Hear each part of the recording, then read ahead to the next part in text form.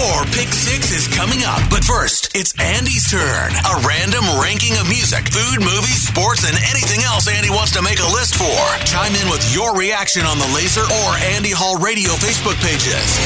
It's Andy Hall's Pick 6 on Laser 103.3. On this day in 1988, Melissa Vivian Jefferson was born in Detroit, Michigan. At the age of 14, she was given the nickname Lizzo, which is how the singer and actress is known today. Despite the fact that I'm a rock guy at my core, there are countless artists like Lizzo who I also happen to be a big fan of. But don't call it a guilty pleasure. I don't believe in those. We like what we like, and nobody should ever be ashamed of that, ever. Now, a while back, I did a list of specific albums I love that might surprise you. In the spirit of my take on so-called guilty pleasures, today I'm giving you a pick 6 of artists I love that might surprise you. Starting with number 6, Wu-Tang Clan. I never really connected with hip-hop until the early 1990s. First, it was the discovery of Run DMC, who were making noise in the 80s. Then artists like Dr. Dre and Snoop Dogg came into the picture, House of Pain, Warren G, Ice Cube, and my favorite of them all, The Wu. What made them so great? Aside from the songs, it was the cast of characters. Every one of them providing a unique voice and keeping the songs interesting. Supergroup is not a concept unique to rock music. It's all over hip-hop as well, and Wu-Tang were one of the best. These guys were masters of their craft, and I respect it. At number 5, Adele. She could sing the phone book to me, and I'd be happy. Something about that voice. A similar feeling to the first time I'd heard voices like that of Roberta Flack and Karen Carpenter back in the day.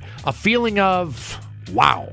I don't know if there is a word for it. Maybe I'll just stick with wow, and you likely already know what I mean by that. Once in a generation type of talent. Doesn't hurt, I think she's gorgeous inside and out. If anybody knows her, tell her I said hey. In at number 4, Bee Gees. Disco ain't all the Gibb brothers were capable of back in the day, though that is the era they're most known for. Oddly enough, for as simple as much of that disco stuff seems on the surface, there's actually some genius-level writing and arranging going on in lots of that music. Most notably the Bee Gees, who were all really solid musicians in addition to a vocal blend nobody could duplicate. And that musicianship came in handy in the studio where those songs were constructed. If you ever get to hear any isolated tracks from their recording sessions like I have, you'll hear what I'm trying to explain. It's amazing, and I've always been a fan. At number 3, Neil Diamond, a golden voice from God. And though his reputation outside the pop world tends to lean more cheese than cool, there's no denying he's one of music's ultimate showmen. The songs are memorable and catchy, the live shows were electric, and Diamond has kept a keen sense of humor through it all. See Saving Silverman if you want proof. My love of Neil goes way back to my early childhood,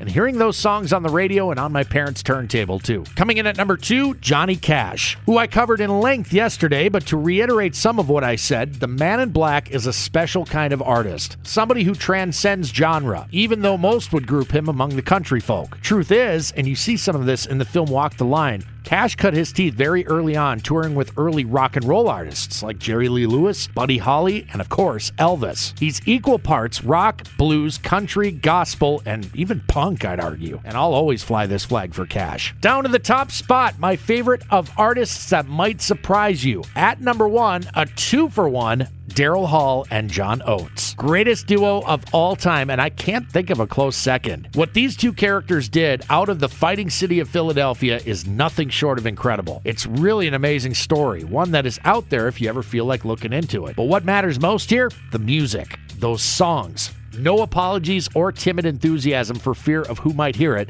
Hall & Oates will always hold a special place in my heart and my record collection. So Lizzo doesn't quite make my list of 6, but I am a fan. Happy birthday to her. Thoughts on my list? Do you have a list similar to it? Again, no guilty pleasures. Let's hear them.